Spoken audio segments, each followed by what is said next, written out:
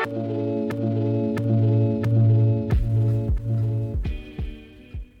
and ultra runners, what is going on? What's happening? Welcome to another episode of the Koopcast. As always, I'm your humble host, Coach Jason Koop, and this episode of the podcast is about a subject that I have wanted to discuss for a very long time, but I have not had the guts to do so. And also, I really haven't found the right dance partner to work with me on the other side of the mic to talk about something that is extremely important and also topical as this year's Winter Olympics is now unfolding, and that is the aspect of mental health, and particularly mental health with athletes. And so what I decided to do is I wanted to bring on one of our fellow coaches, Neal Palace, who a lot of you podcast listeners will recognize Neal from his appearance on the Train Right podcast with Coach Corinne Malcolm. I will link that in the show notes. But in addition to be a fantastic ultra running and endurance coach, Neal also has a dual master's degree in social work and applied sports psychology, and he's also a licensed psychotherapist and sports performance specialist. And so I could think of no better person to help me get my feet wet a little bit talking about things like this publicly than somebody that I work with, somebody that I trust, and somebody that also works with athletes in a capacity that I work with athletes with, and also has clinical and relevant experience in this area working with people and helping them to improve their mental health. I really enjoyed this conversation with Neal. I did not know where it was going to go. I gave him the reins to kind of go with it wherever he wanted to go with it because he is the expert in this, and I certainly am not. And overall, what I want the listeners to come away with is a toolkit that they can take into their everyday life. So if they know somebody who is struggling, or if they themselves are struggling, you can use pieces within that toolkit to navigate this kind of weird and bizarre and in a landscape that I think that this comes out in the podcast that is sometimes difficult to navigate. And then in addition to that, I wanted the listeners to understand that all of this is okay. We can normalize mental health and bring it into the conversation just like we do normalize graded pace and just like we do lactate levels and vert and things like that.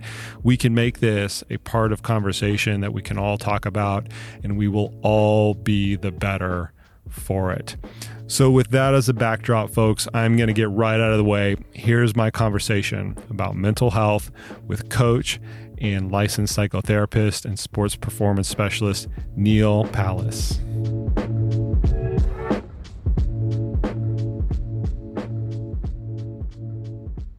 I was telling you earlier that I'm recording this in my van for the people who aren't watching this on YouTube. And whenever that is the case, my familiarity with what's going on in the outside world just kind of comes like in and out of consciousness almost, right? Because I get connectivity and then I kind of like come back into the real world and, you know, my feeds blow up with everything. But seriously, I pulled over to this parking lot to record this podcast. This is really recent, so this is not on your outline, but we'll go with it. I'm using it as the intro, so you won't have to opine on it. So I pulled in this parking lot to record this intro, and I pulled up like news feed, and on CNBC, the top story that I have is Olympic snowboarder Shaun White on being vulnerable with mental health. Quote, "It is not a weakness," and so, yes. So Shaun White, right, arguably the most famous snowboarder in the world. We kind of go on and on with Chloe Kim, right, who's a snowboarder who's also been very public about this as well. Naomi Osaka, who's a professional tennis player, as well as the most kind of recent Summer Olympics with Simone Biles.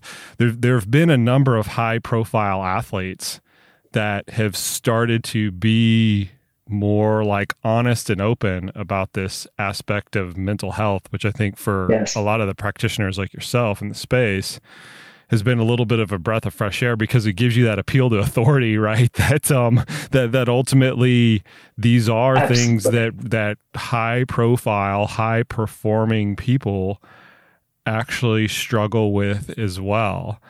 And we're going to talk a little bit about that, but I thought I would bring it up since it was so topical, because it really does seem like every week there's there's some new story about this. But since we are talking about mental health, and this is a conversation that I've wanted to have for a very long time on this podcast, and I've honestly kind of struggled personally to kind of pull the trigger on it, because I realize that I'm not an expert on it, and I don't like to wade too deep into waters like these where I don't have any legitimate amount of expertise. And this is certainly one of those cases. It's the same thing with like eating disorders and things like that. I tread those waters very, very cautiously. And so I wanted to bring you on the podcast, Neal, to discuss this, because you've got kind of a really cool angle on this, right? Where you work in the mental health space, but also you're a coach. And so you can kind of ping pong back and forth between these two worlds, and people like yourself are probably some of the few people in the space that can readily identify with the high performing athletes that have these big name stories, but also can take it down to the level of what I'll call the everyday athlete that might be dealing with these issues as well. But before we get into that, like, can you go over your background a little bit, so it doesn't seem like I'm just bringing some random coach on here to talk about this, because that's really, really, really important in this area. Very important, I think. So I'm going to start over here, and then I'm going to go backwards and then forwards. So I'm a licensed clinical social worker, and I have been licensed for 20 years. Let's go back billion years ago, early 90s, I went and got an undergrad in psychology. I wanted to help people somehow. And I fell in love with the outdoors, and working outside and teaching things like rock climbing, backpacking, and mountaineering. And so I got into this program called Outward Bound, worked for Outward Bound for 15 seasons off and on during the summers, teaching climbing, backpack, mountaineering, doing all this stuff, and wanted to figure out where I wanted to go next and how I could help empower people. And social work is a place to do that. I'll go into school social work, and that never happened. I got my master's degree in social work, and I got licensed and started working for actually doing crisis work. And I still do a lot of crisis work for employee assistance programs and large behavioral health organizations. And so I have seen kind of the gamut of behavioral health situations coming in from a lot of different levels. And what I got really good at, I don't know how much I've ever talked about this with you or anybody else, but I got really good at is consulting with managers and consulting about workplace issues and stuff, where some serious stuff happens in the workplace. It could be violence in the workplace, could be drug addictions in the workplace. Lots of stuff coming there into that level. So I worked in crisis and then have a private practice starting around 2006, kind of went in and out of that, had a child, and still work for behavioral health, but also have a private practice. In there, I fell in love with this idea of sports psychology, and really kind of getting into the performance piece of it, and found a program in 2016, went to a program in 2016, graduated in 2019 from another program. So I got a second master's degree in applied sports psychology. So I can kind of overlap this sport piece. All the meantime, I'm still getting active in the outdoors, running and stuff. And, I love learning, and dug into that too. But clinically, that's where I come from, and I'm actually a supervisor for a large employee assistance program during my day job. So I got a lot of hats. I was about to say, there's like 10 hats right there that we can pay. We were fortunate enough to bring you on as a coach for CTS, one of our newer ultramarathon coaches. Remind me again when that was, Neal. Seems like 2 months ago just now. The fall. Yeah. October. August actually. Yeah. And you've been a lifelong endurance athlete? I want to, I look back at, well, I've been running since high school, and did the high school track and stopped when I started getting into the outdoors and but continued to run, stopped track and field and continue to run, and have been running marathons since about 2000 and ultras since 2014, where So the space, I guess is what I'm saying. We're talking offline about you consistently doing the lead man, which is all of the Leadville events. Yeah. And now you're taking a break and you're just doing like 20 events this year. Yeah, it's just 20 events. No, it's only like it's only like 3 so far.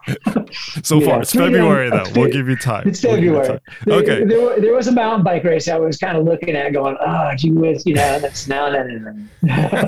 Okay. So that's a perfect backdrop, Neal, because this vision that you have now painted for the listeners, where you have all of this varying levels of education and professional development, and you wear all of these different hats. I think the conversation that I want to have with you is basically going to stack all those hats on top of each other and like alchemize them into one, because we're going to talk about athletes very specifically, endurance athletes, and probably ultramarathon athletes very specifically. Yeah. Their mental health, what are some of the pitfalls, and how can they leverage their support system around them to make sure that they're on the right side of that line, right? And that support system, I can already tell from your facial expression, is going to be a big one. So I mentioned your wife on to talk to me. She could talk too about this. Oh, you bring in the whole village, I remember my conversation with Kristen Keim, who I don't know if you're familiar with that one that I had with her, but that's her big phrase, right? Is it takes a village.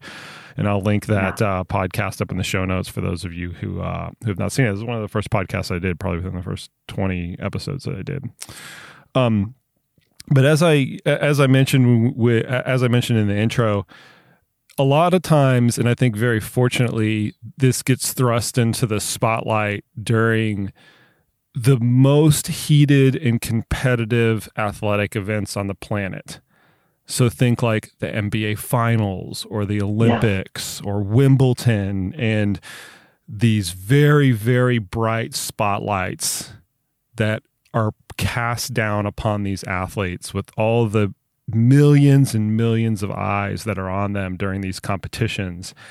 And the fact that a few of them have not a few, but I would say several, recently have finally kind of come out and said, hey, listen, this is something that I struggle with. I mean, Michael Phelps is now a spokesperson for an app, right, where you can get connected with a licensed therapist. And that wasn't the case. I mean, geez, Neal, 5 or 6 years ago, it almost seems like. I mean, this is something that's really, really relevant. But I first want to get your take on it from this hybrid coach and practitioner perspective. Is how can the everyday athlete look at these types of situations and really try to relate that to whatever they are going through? Because we like to put these elite athletes on a pedestal, and it's nice that they're, real human beings and things like that. But sometimes the relatable points are things that athletes kind of struggle with, and even athletes that I know who have been open about their mental health issues, whenever they see a big time athlete open up about the same thing, it's even hard for them to relate to it, right? Because it seems like that person is just on a different planet than they are. So what would you say to the athletes who are casually watching all of these things transpire and trying to find some relatable point to them? You're seeing the humanness in them. You're seeing the vulnerability. You're seeing, wait a second, this person out there struggles too. And for years and years and years, we haven't seen that. We haven't seen it because there's this, this layer of, we got to be stoic and, can't share this stuff. They have the, they're being incredibly vulnerable being on that stage to begin with. And now to be able to say, hey, I've got this going on, that's okay for us to talk about. By having people start to talk about this is opening a door, saying, sharing this humanity. in all of us that, hey, maybe it's okay that I'm experiencing this, because, hey, this person over there is, certainly there's other people, and certainly I could be okay sharing, having that experience too, and it's okay to talk about it. Yeah. If they're at the highest, that's my sense. If they are at the highest of levels, and I think the more important point with this is they've made it to the highest of levels, right? Yeah. And that they, for whatever reason, have gone through whatever they're going through and still are able to make it to the highest level. That's incredibly poignant. And I think, it's incredible. And it's incredible. Yeah. So why is that so incredible? I mean, we could take it from an athletic standpoint, and I look at it as just to get close to that level. Yeah. Everything has to go right. You have to have the genetic lottery. You have to have the environmental lottery. You have to not get injured. You have to have the support system around you. And yes, athletes absolutely forge almost all of those. But it is a very rare constellation of events to happen to get to the Simone Biles levels, to get to the Michael Phelps levels, to get to the Naomi Osaka level. And if you were to think about that, any headwind that is in the way could potentially preclude that person to getting to that level. So why, so that's the athletic standpoint, but why else is that so remarkable? See if I can express this in words. I think, as we come back to the idea of mental health, in this, is that even at that level, you things go wrong. Things inside aren't always perfect, and they're still a human being. Yeah, you have to have all this stuff going right, and you have to have a lot of stuff together, but at the same time, you're okay in having these struggles. You're going to have this day where it's like, I'm off, and I'm not going to perform well, and that's okay. If we could learn from that, if we could see these people, over here, who are doing these incredible things, that they're struggling too, they have these struggles too. And then I go and do Leadman, and, and I just have just a bad race, or I don't finish my race. There's nothing wrong with me.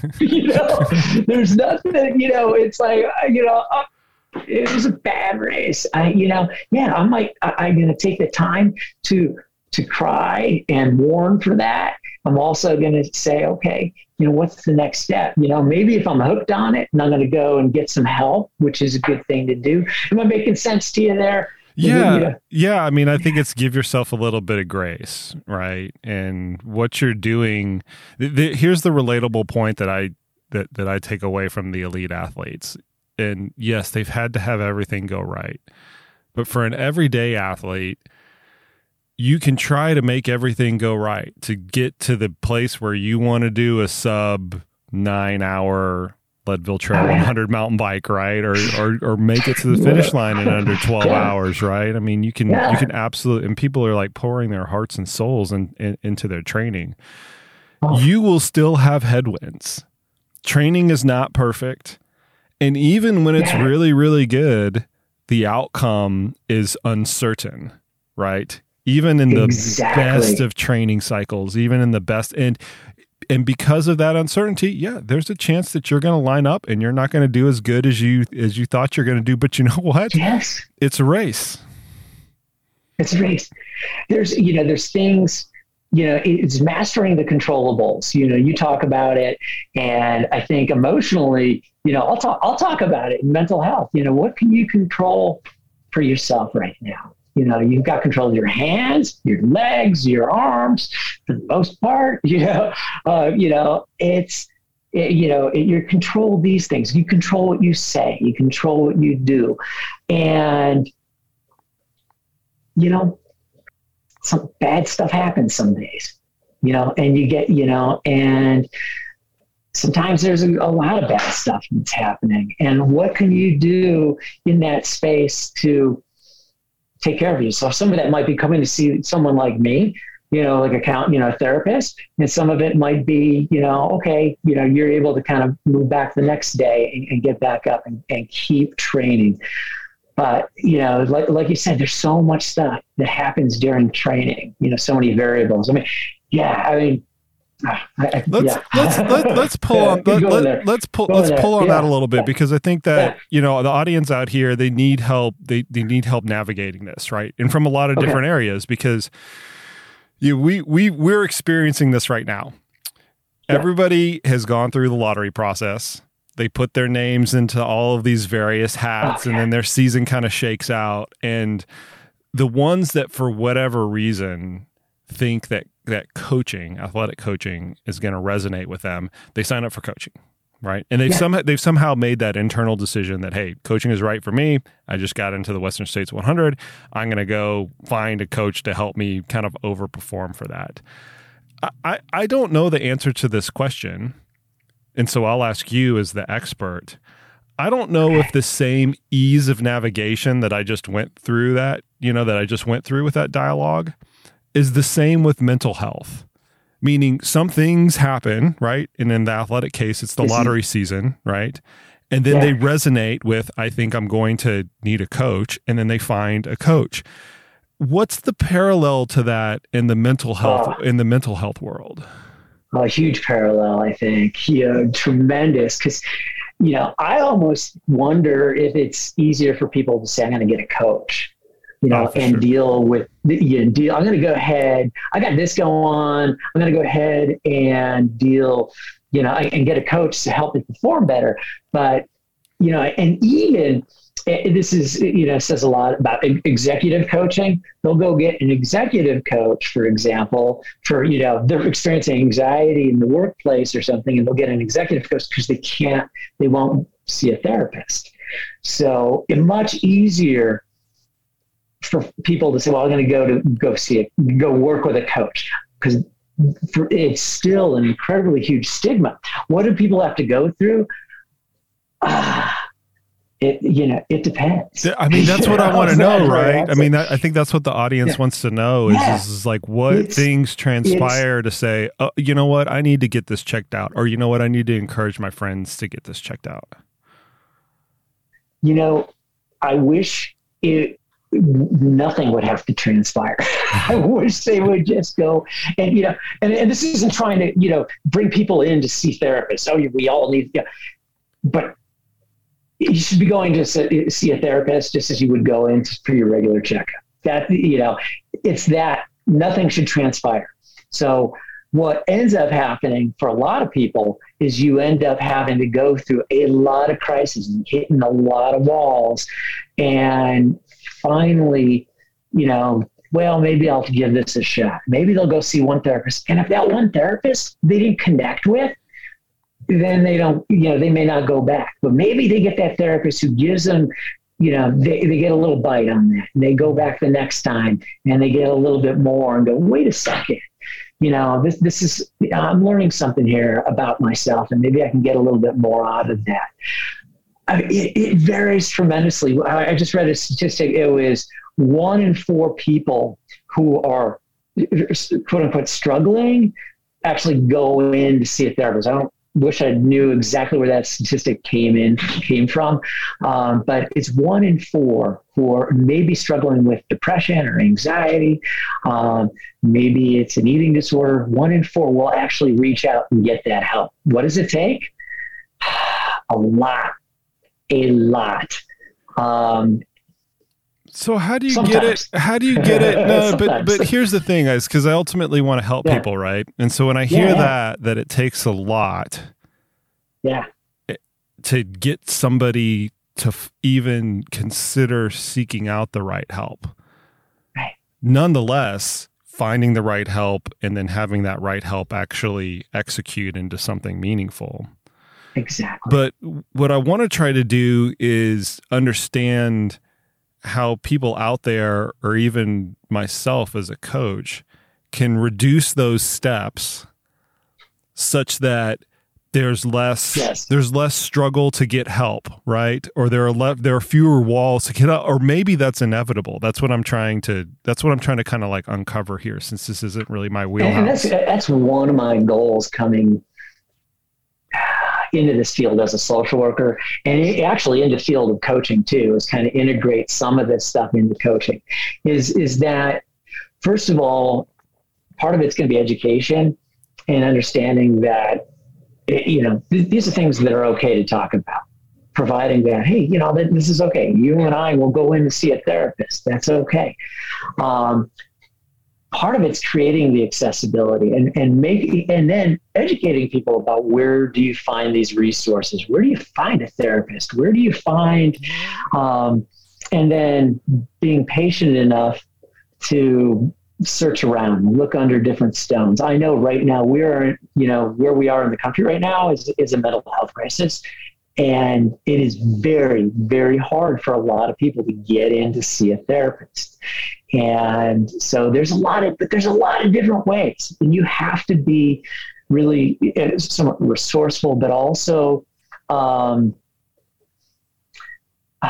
persistent in contacting people, calling people, interviewing therapists, talking to people on the phone. As a coach, I think it's a good idea to have a list, of people that are maybe local to you, locally, maybe somebody nationally, maybe you know somebody who knows somebody, and can help navigate that system for you too, or, work, these are some of the people to go to. But we have those lists, like a list of physical therapists. We should also have that list of psychotherapists as well. I was kind of making that analogy too, but Neal, like when you just went through that, the thing that comes to my mind is that's a lot of work, and the accessibility, or the lack of accessibility, because all of the hoops you have to jump through, or the work that you have to do, or whatever, that seems like it kind of like perpetuates the problem. Yeah. Unfortunately,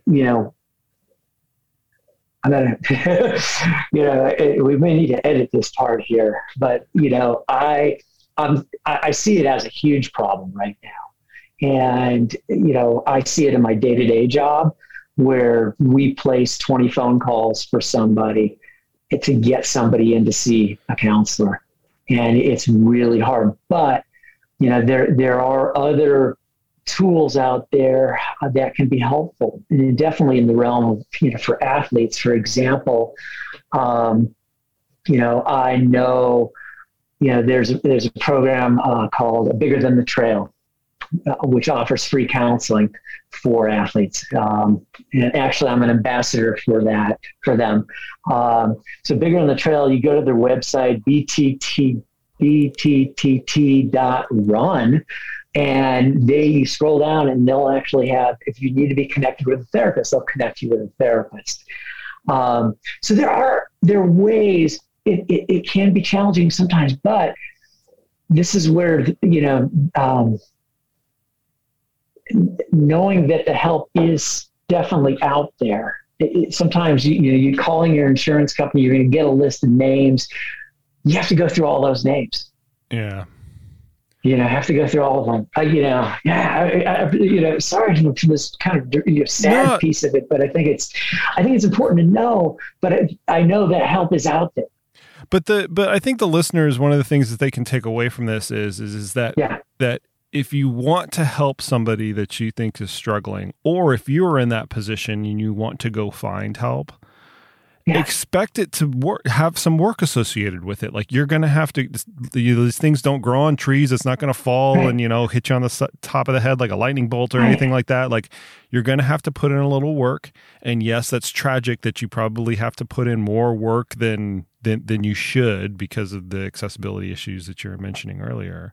Right. But I think, I think by setting the expectations up that you're going to have to do a little bit of legwork. You're going to have to interview a few, if not several, therapists to find one that is the right one for you.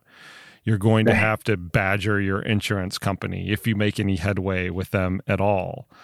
badger your insurance company, badger your EAP. I will encourage that forever. Because so to be fair, there are people on the other side of the phone.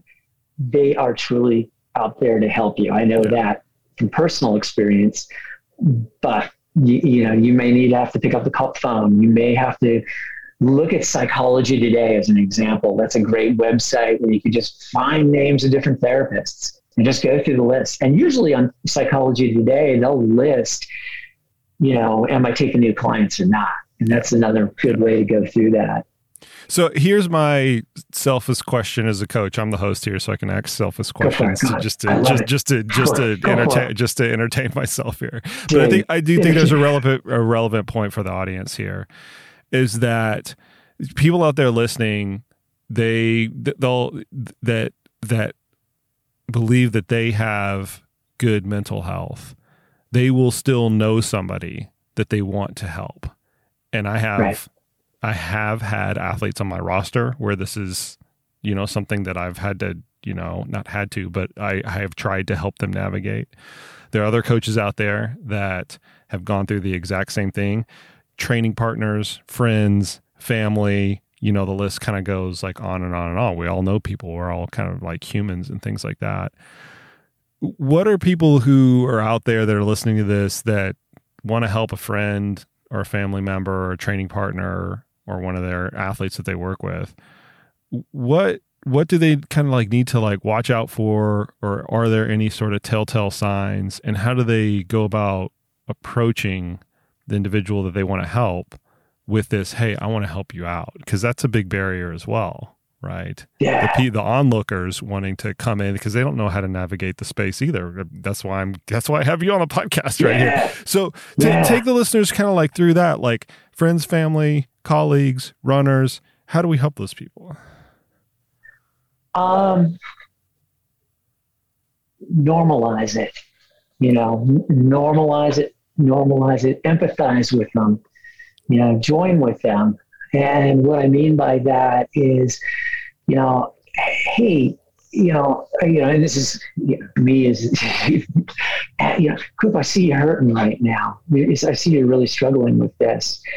I know, I've struggled with this personally, or I've known other people struggle with this, and, just getting in to see a therapist might be really helpful. I've gone in, here's a therapist that I use, here's a couple of names. This might be really helpful for you, but this is struggling with this stuff is normal. So identifying, first of all, are they hurting? When you see someone hurting, you're going to feel something probably inside a little bit. And noticing that, naming that for yourself, and helping them to identify that. That's so challenging. That's so challenging, especially with someone, as a coach, you may not know this person as well, but what, for example, I'll kind of go from my perspective, my wife's perspective on me, for example, who years ago was just overtraining, just, going ballistic, 100, way too many hours, have a family. Hey, do you notice what's going on here? Let's, I know this is really hard, but, what do you think? Do you think you can get in and get some help? Can you do that for me? That might be another aspect. Noticing what's going on when you're feeling that is identifying the emotion and helping them to name that. It's going to be really hard. Yeah. This isn't easy. But the more that you're able to even just, suggest or encourage or go, hey, here's a couple names. I'm worried about you. I want to make sure you're doing okay. These are great resources right here. Even if you do some of the legwork for that person, get on Psychology Today, get on the insurance, get some names of people, talk to friends. Who do you see? Okay, that's a good person to go to. Let's try that name. It's hard, but the more you do that, and the more you get in the habit of doing that, the easier that gets. Yeah. You start breaking down these walls. It's so from a coaching standpoint, I think one of the reasons a lot of endurance coaches don't have a very good eye on this, and this is my opinion, I can step up on the soapbox for a second, is that we are used to letting data drive our decisions. And whether that data comes in the form of a power meter or looking at somebody's normalized graded pace or aerobic decoupling or even the comments, right? We had this conversation in our coaching group the other day, just looking at the comments and Training Peaks and using that as like actual visual data. I felt good. I felt bad. My legs felt great. Like just seeing that, right? Seeing that very visual, tangible interpretation of what is going on inside of the athlete, right? Externally manifesting itself into a green stop light or a green go light, a red stop light, a yellow caution light. I feel good. I feel bad. Like that's a very visual representation of all of these internal things that are kind of going on with the athlete. With mental health, I'm not going to say that they're not there because they are, right? They come out in language, they come out in conversation, it comes out in body language and things like that. But it's not as abrupt as, oh, well, your heart rate variability is crap today, right? You know, I mean, those kinds of things is kind of like easy, right? When you look at it. And I don't know where exactly I was going with that conversation, but just to more back up the statement that you made, that it's hard work to peel that open, right? You've got to know the person, you've got to really pay attention, you've got to understand what normal dialogue is for them. And then if you have done all of those, then you're kind of in a position to say, hey, what's going on? If you don't know what's going on in the first place, you have no basis for when it's going astray. Exactly. You know, and I could ask athletes to, I mean, that's why Training Peaks can be so good. It can be such a great resource. You could ask them to communicate and put that information in. You check in with athletes once a week or twice a week, you know, whatever you're doing. But if you don't have that, establishing that relationship, you know, I think is key. And it is harder the further removed from it. Like you said, you're looking at these numbers. You can't really tell. You can tell when somebody, hey, wait a second, I put you down for an hour when you went for an hour and a half. you did 3 hours instead of 2 hours. Let's talk about that. What's happening here? I noticed you really pushed it the other day. Let's have a conversation about that. And you got to listen, and that's hard if we're not, if we're just looking at the data, and that's where, sometimes in that 20-minute phone call, and I can't say, I mean, honestly, as a coach, it's definitely coming at an interesting angle. I'd love to, if I had to refer someone, hopefully they would be able to come to me and ask me, but you're looking at data and you're connecting with them for 20 minutes. We are looking at the tip of the iceberg sometimes. Yeah. And for some of us, you may have a lot more interaction with some of your athletes, than I would. And it gives you a little bit more opportunity than I would to ask those questions. But I use the coaching one. I realize that not everybody is a coach. I kind of use that in this situation or in this circumstance as a little bit of an analogy for day-to-day life, right? Like I know my athletes through their athletic endeavors, first and foremost, right? They come to me, I'm going to train for XYZ event, and then I get to know them as a person, as a father, as a wife, as a, CEO, kind of whatever they are. But I think the other people that are training partners, that are friends, that are colleagues can kind of like use that as a little bit of analogy. They have this one frame of reference for that particular person. I work with this person.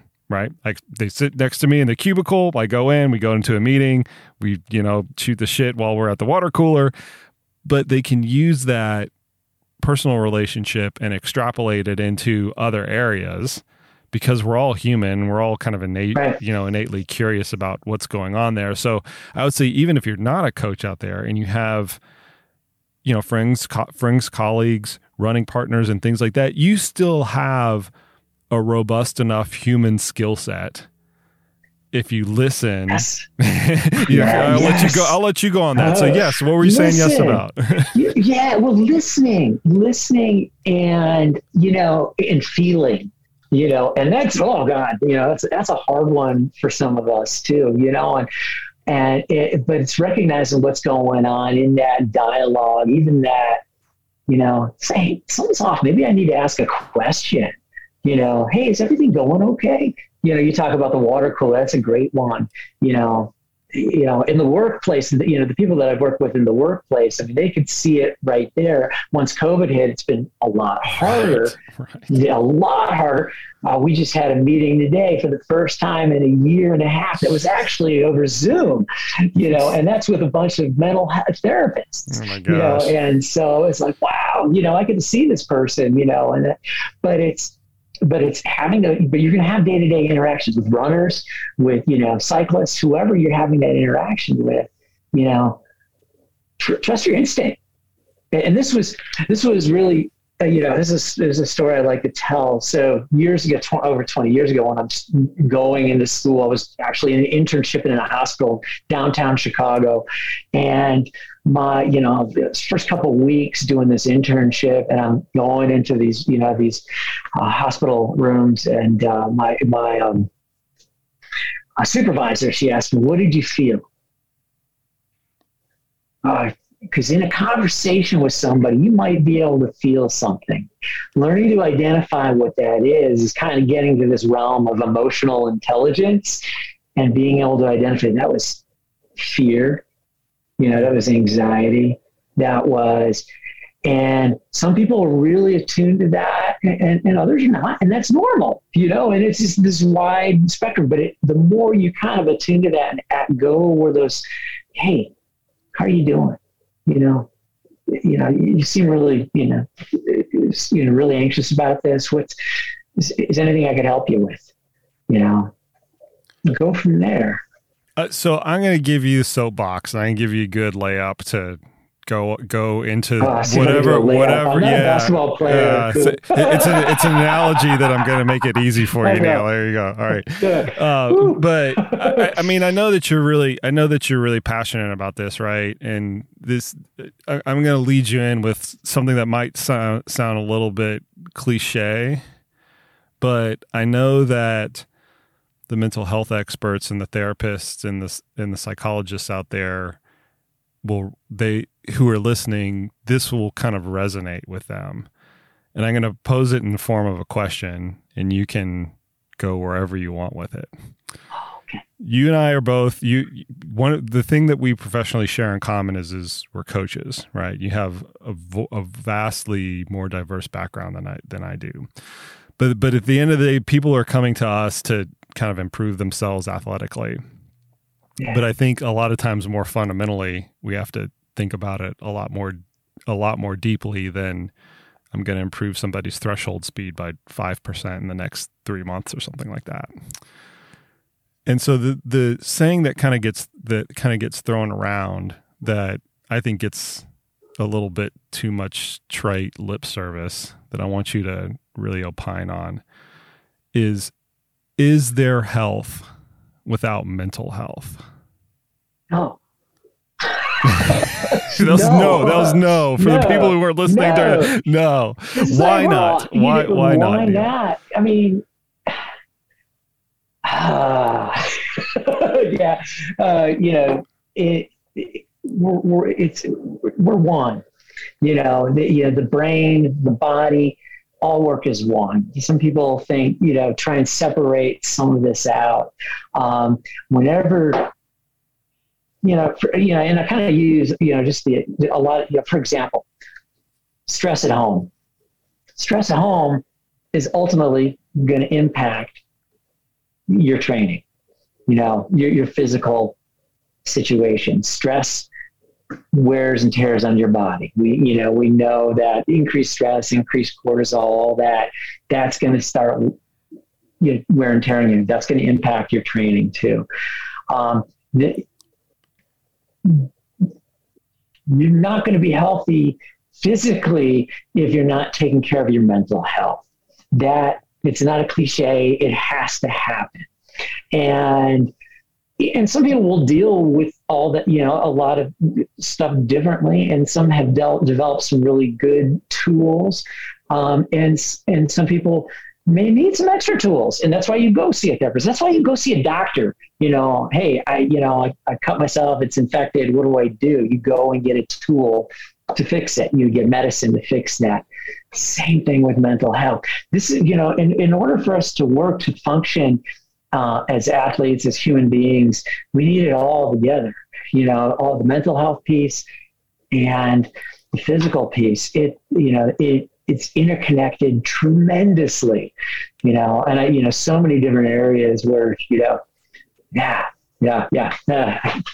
Is that my soapbox? Is that no, 10 seconds there? I expected. I was like, yeah, this is, so many different pieces of it. So many different pieces. I expected a 20-minute soliloquy on that, because normally, that just like sends people like you kind of through the roof with things. It doesn't have to be. I mean, it just is. It just is. I think that's. It just is. I think that's really poetic, right? I mean, it just is. I don't know if I have the right take on this yet, but when I kind of like look at the rank order of priorities of, me helping somebody out, I don't necessarily put their physical output of anything at the top of the list. It's they've got to be a healthy person first. Because you can only get away with it in the short term, right? You can only have the discrepancy between physical health and mental health, regardless of where the discrepancy is, right? You have great mental health, but poor physical health. And I realize that that's over trivializing the buckets, but work with me here. You have great physical health or poor mental health. You can only get away with that for so long. That is a temporary state of being before one side tears the other side down.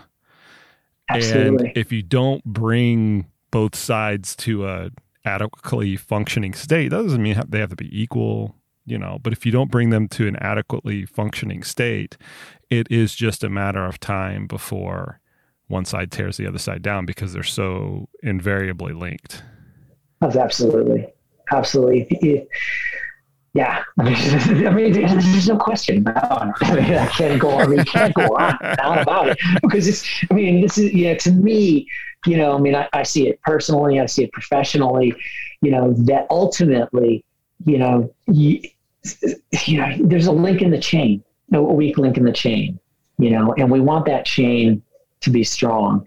And that's why what I really appreciate is when someone goes and sees a therapist before things get bad, or even if there's nothing that's bad, go in, hey, I'm doing my yearly checkup. I just want to talk, here's some things that are going on. Oh, here's some great tools and they're on their way. That's great. If I see someone for 1 session, 2 sessions, and they've got what they needed, that's a win, 10 sessions is a win, that's great. But if you're coming in for like a checkup, another example is a premarital meeting, couple coming in together, that wants to talk and just get some tools. Oh, what a great way to start it off. You're going with all these tools now. Come back in a couple of years, things are, you're going to have a baby. Let's talk some more. Great. Here's some more tools before things get bad. Yeah, because you always pay for the course correction 4 or 10-fold, right? Exactly. Versus totally. like getting ahead of it. Like once again, I'll relate it to kind of like physical training, right? If for whatever reason you take 6 months off and all of a sudden you're 15% less fit, you're going to pay for that in 4 times the amount of time that it takes to improve 15%. It's just so hard. So once again, kind of coming back to our earlier thesis that, there is no health without mental health. I think this course correction piece, right, that we all too often attribute with physicality is absolutely true on the mental health side. If you get ahead of things, it's much, much easier to stay the course versus if you start falling behind. Get ahead of things. I mean, you're feeling great. That's okay. Great. Go talk to someone. I mean, there's so many people that don't even go in to see their medical doctor for a yearly physical. And so that's a struggle right there, getting that blood work once a year, maybe twice a year for some athletes, or long, more intervals. It's the same thing. we're doing all that. We're spending, what, $500 a pop for like, some extreme blood work. But for, maybe, an insurance copay or $50, $100 for therapist, I'm saying, average, that's once you just kind of do a check-in. That's a lot cheaper. I'm going to sell therapy here. I'm not trying to sell myself, but I do think, we put it on the back burner, way more than our physical health. Well, it's not a marginal gain, right? I mean, the analogy that you just made to the blood work, we could both come up with 100 of them right now, right? Whether it's some pneumatic compression boots or a fancy recovery smoothie or whatever. And not that they're mutually exclusive, but if you're like rack and stacking things, all of that stuff goes to the bottom, and making sure that your mental health is on par and you have good mental health is vastly superior to any of those modalities that you can kind of throw at yourself. Exactly. And I mentioned earlier, sometimes it is a struggle to find a therapist, but it's also a struggle sometimes to find the right doctor. Right. I know people doing that too, or the right physical therapist. I went through a whole bunch before I got to one that, that's my go-to physical therapist, and go in there and out once or twice a year and I'm good. But but you do, like anything, you have to put in some legwork for it. People come into us to find a coach. They interview a couple coaches, they may be interviewing coaches outside of us too. Yep. And it takes work, That's my next toolkit. I don't think I told you this. So, I mean, I've gone through probably for the last decade or so of my coaching career, I've been actively putting together toolkits. And one of them is physical therapists. So I've got this bank of physical therapists that I can lean on, right? And I'm always expanding that. One of them is a bank of sports psychologists. I've kind of put that together. Another is a bank of like orthopedic specialists. Somebody's got to go in and get surgery. I've got some people to lean on kind of there.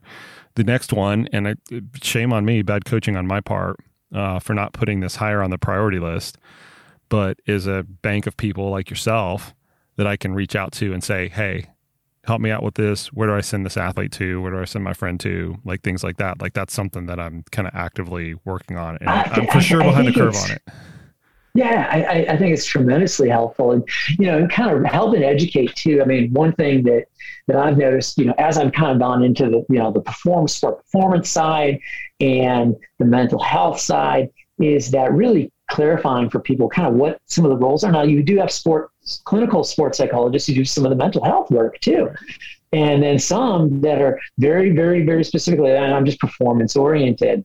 And then you just have some people, over here that just have the performance and some mental health, and it's kind of nice to find that blend. You don't have to, I like kind of being in all these different worlds. I like having this kind of Venn diagram, just kind of being in the middle of, he's a coach and he does this, and that way I'm getting to see all these different worlds and interact in that and learn,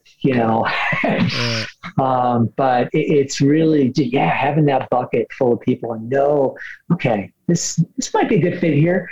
And it's okay if it's not. Tell your athlete, whoever you're, you were talking as coaches, but if you're, just talking to a friend, hey, this therapist, hey, this won't work for me, but there's like 10 other names here that may work for you better. It's all chemistry. So Neal, let's try to put this in a little bit of a package. You know how I like to do that. It's just sure. let's try.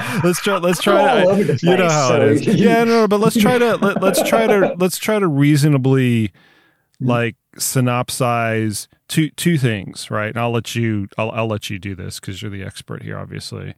First one is what are like the basic resources, right? What are the toolkits that athletes and people that want to help other people, what can they look to just help them like navigate the space?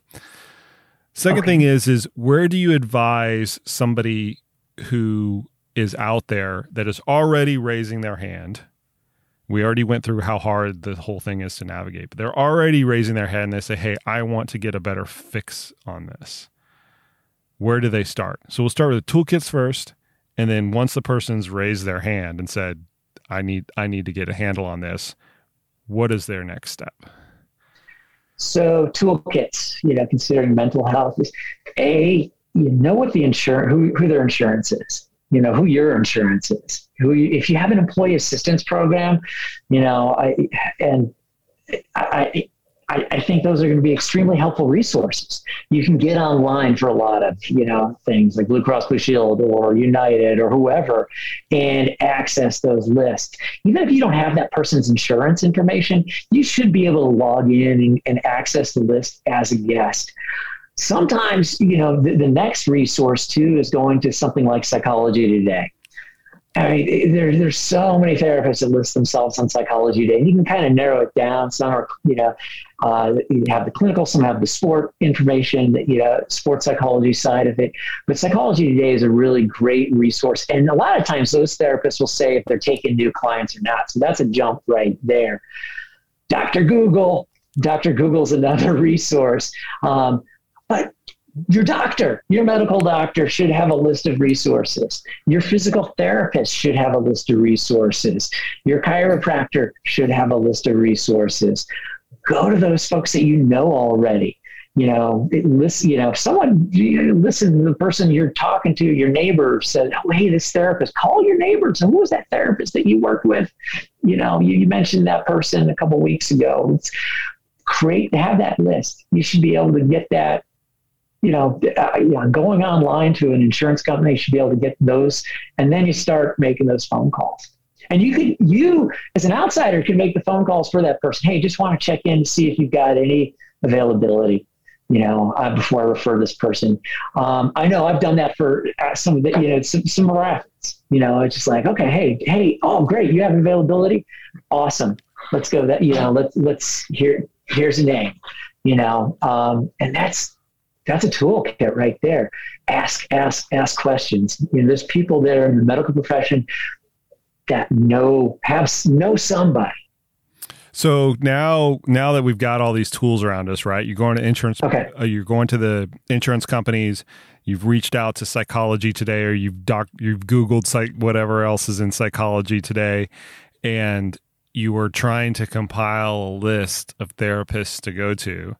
For the people out there that this is resonating with them, I need to go and have somebody help me with this. Where is their next move? Next move is picking up the phone. Some people, some therapists you could schedule online. I don't personally have that kind of thing set up, but I do know some therapists have that set up. But I think calling them first. You gotta take that list and make those phone calls and introduce yourself to that person. I'm going to get closer here to my screen because I think it's really important to have 5, if you could talk 5-10 minutes to this person to see, even if there's a little bit of a connection with that person, then, okay, the next step, you're going to go in, you can have a first appointment. They're going to ask you a lot of questions. They're going to ask you your life story sometimes. And sometimes they might, let's just go right to the heart of the matter, but they want to get some history from you. Where did this background come from? And then even after that first session, you may make a decision, this didn't feel really good. It's okay to go find somebody else. Just like you went into that doctor and you don't have to go to the medical doctor that you just scheduled an appointment, that you went in for. You could go on to see somebody else. But fundamentally, take 1 or 2 times. Fundamentally, what you're saying is make a list and then curate the list. Right. Curate that's kind of what I'm getting out of that is like make a list. You hear all these resources, and I'll have these in the show notes for the people that are interested. Here's how you can make the list from all of these resources. And then once you have made that list, whether you are making it for yourself or you're making it for a friend, then that list needs to get curated somehow. And that curation is primarily facilitated by getting on the phone and talking to somebody for 15 minutes and seeing if there is some sort of some sort of connection between you and the therapist that you're going to speak with. It's the same way you establish the coaching relationship. It's a lot of good parallels. It's the same thing. And Yeah. And the thing is, and just like in the coaching relationship, I don't have any qualms. If someone doesn't want to work with me, that's okay. Yeah. You know, if you come into my office and we spend a session or two together and you say, well, I need to find, you need to connect. In order for this to work, you need to connect with someone, and that's okay. That's human. You know, you don't hang out with some friends that, you know, or some people because you just don't connect with them, and that's okay. And I think that's important for people to understand as well, both on the coaching side and then this mental health side. What we're talking about is the practitioners that are out there in the space, they want to help, and if they're doing their jobs correctly, I hate to say this because I'm not in this field. I say this about coaching all the time, but if they're doing their jobs correctly, and for whatever reason they feel that they can't help, or they feel that somebody else, one of their other colleagues, is going to be a better fit or going to be able to help that person, it's their obligation. This is the way I view it. Coaching side. Ethically, it's my obligation. Yeah. Ethically, it's my obligation to refer on. You know, I have people say, well, you know, Neal, you know, kind of the sports side a little bit more. I'm going to refer over to you. Someone, you know, and I'll refer on to other people, or that, you know, maybe the client's found somebody else, and that's okay. You know, I want people a good fit. And that's really important for people to understand, because it takes a lot of this unknown burden off of them, right? If they can go into realizing, we just talked about, you know, kind of on the onset of this podcast, how it is a little bit of work, right? You got to go find people, then you got to interview them, and there's a little bit of legwork and insurance and all this stuff. You got to work for it. But if they also know that the person who's on the other end of the line, they are going to help them navigate that process as well, even after only meeting them for 5 minutes. Right. That, I think, that gives a lot of people comfort in starting that process, because it is so new to them, and they're afraid that they're going to make a mistake, or they're going to find the wrong person, or not find anybody, and things like that. Like realizing that this ecosystem is here to help you. I think, you know, another point too is, you know, we know that there are coaches out there that just, you know, some, okay, I'm going to use the phrase "the bad," you know, and or they're, you know, I don't want to say they're bad, but they may not have a great, the personality or whatever it is. You may run into that with therapists. Okay, that's great. Move on to the next one. Yeah. You don't feel like you ever have to go to one person, check one or two out. I always encourage that. Now, let's see 3 or 4 at the same time. That's not going to help you. Just like seeing a coach, 3 or 4 coaches at the same. That's not going to help. That's not going to help. Go, but feel free. Go ahead and find someone who's a good fit. Don't get discouraged if you find someone who's just not fun, not good to talk to on the phone, or they didn't give you the time of day, or they tell you, I don't take your insurance, or something like that. Let's go ahead and find somebody that you're comfortable with. They're out there. They are definitely out there. Yeah. You don't have to hit a home run right out of the gate. Right. You gotta be willing to work for it a little bit. You might make a mistake. You might pick the wrong person at first, but that's just part of the process, like choosing any other practitioner to work with. Exactly. And, and maybe you're with someone that there's a little discomfort, but maybe you're getting some tools out of that too. So I don't want you to just go, don't get discouraged. We're here. We're here to help you. A lot of different ways. That's a great way to end it, Neal. Is there anything else that you want to kind of like divulge to the listeners in terms of helping them navigate this space before we let you go? Yeah, I think that was it. We talked a lot about the resources that are out there. It's okay to ask. It's okay to, call your insurance 20 times. It's okay to, you're not a burden by doing this. People are out there to help you, and they're all around you. So, I think that's the one thing to keep in mind, that the resources are there. Well, Neal, thanks for coming on. I'm going to let you get back to your dog. It seems like I apologize. It's all good. People are used to it on Zoom, so it's not a big deal at all. I didn't realize you're picking that one up. It's all good, man. All good. But no, what in all seriousness, thank you for helping me curate this conversation. I'm going to try to do more of them because it's something that I've wanted to do with this podcast. There's a couple of areas that I've wanted to get more into, and this is one of them because I think it does the listeners a service. It's easy to go to you because you and I have a coach to coach professional relationship. And so for that, I thank you professionally for taking that leap of faith with me. Thank you for asking me, because, this is, working in this relationship is new to me. And I gotta, you gotta be honest, I've seen an email. I appreciate your feedback. I appreciate the organization that we're in here, because I'm learning a ton. That's good. I've never done these podcasts before. I was like, whoa, and it's a little nerves, but that's what I'm here is to learn, and you speak a lot about mentors, and I'm like, I want to use you guys as my mentors. And if I can help you, this is where I'm coming from is I want to be a resource to you all too. Yeah. And that's what I was getting at is I really appreciate you being a resource to not only me, but to the rest of our coaching group in an area that we don't already have a lot of resources. We are probably under-resourced in that area compared to sports physiology and, lactate, metabolism and all this other stuff where we're kind of over-resourced. But I appreciate you coming in with your expertise and not only helping me out and help the listeners out and helping this podcast kind of break into these water as well, but also to the kind of overall coaching group that we work with. So thank you. No problem, sir. Yeah, we're going to let you go, man. I got to get to Abby here. She's getting a little crazy. There you go. We'll let you get back to the dog. Go ahead. One thing that I was thinking, it's always good to mention that, if, especially when you're talking about mental health, as it can trigger some people sometimes, is, making sure people know right off that, hey, if something, if you're getting triggered, we want to know this resource is out for you immediately. Emergency resources like the National Suicide Prevention Hotline. I like, just even mentioning that to people that is a resource for you. And I could give you the number too right now if you want. I got it written down. Go ahead.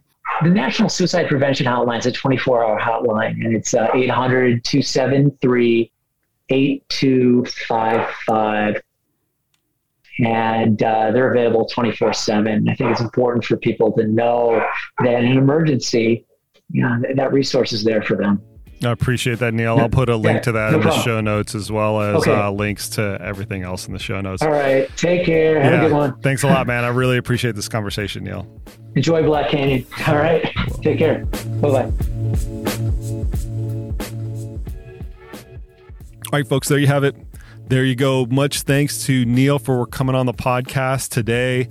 Like I said, that was something that I really wanted to dip my toes in the water and get my feet wet before I explore this podcast, or I explore this topic on this podcast more and more and more. And I could not think of anybody better to do that with than Neal. So I'm incredibly indebted to you for putting up with me for the first time discussing this on this podcast, the first time of which I am sure will be many. Thank you to all the listeners out there. I met a lot of you out at the Black Canyon 100K this weekend, and I am incredibly grateful for that. Thank you for those who came into the van and recorded a question that will get read live on the Koopcast at a later date and time. I'm really appreciative that I get to answer all of those questions for you guys. It was a real treat for me to run around the course and see everybody that was out there. If you like this podcast, please share it with your friends, share it with your colleagues, share it with your training partners. You give it a like or a review on Apple Podcasts. That helps the podcast out a tremendous amount. But above and beyond all else, you guys, I hope that you guys got something valuable out of this podcast that you can take into your day-to-day lives. That's it for today, folks. And as always, we will see you out on the trails.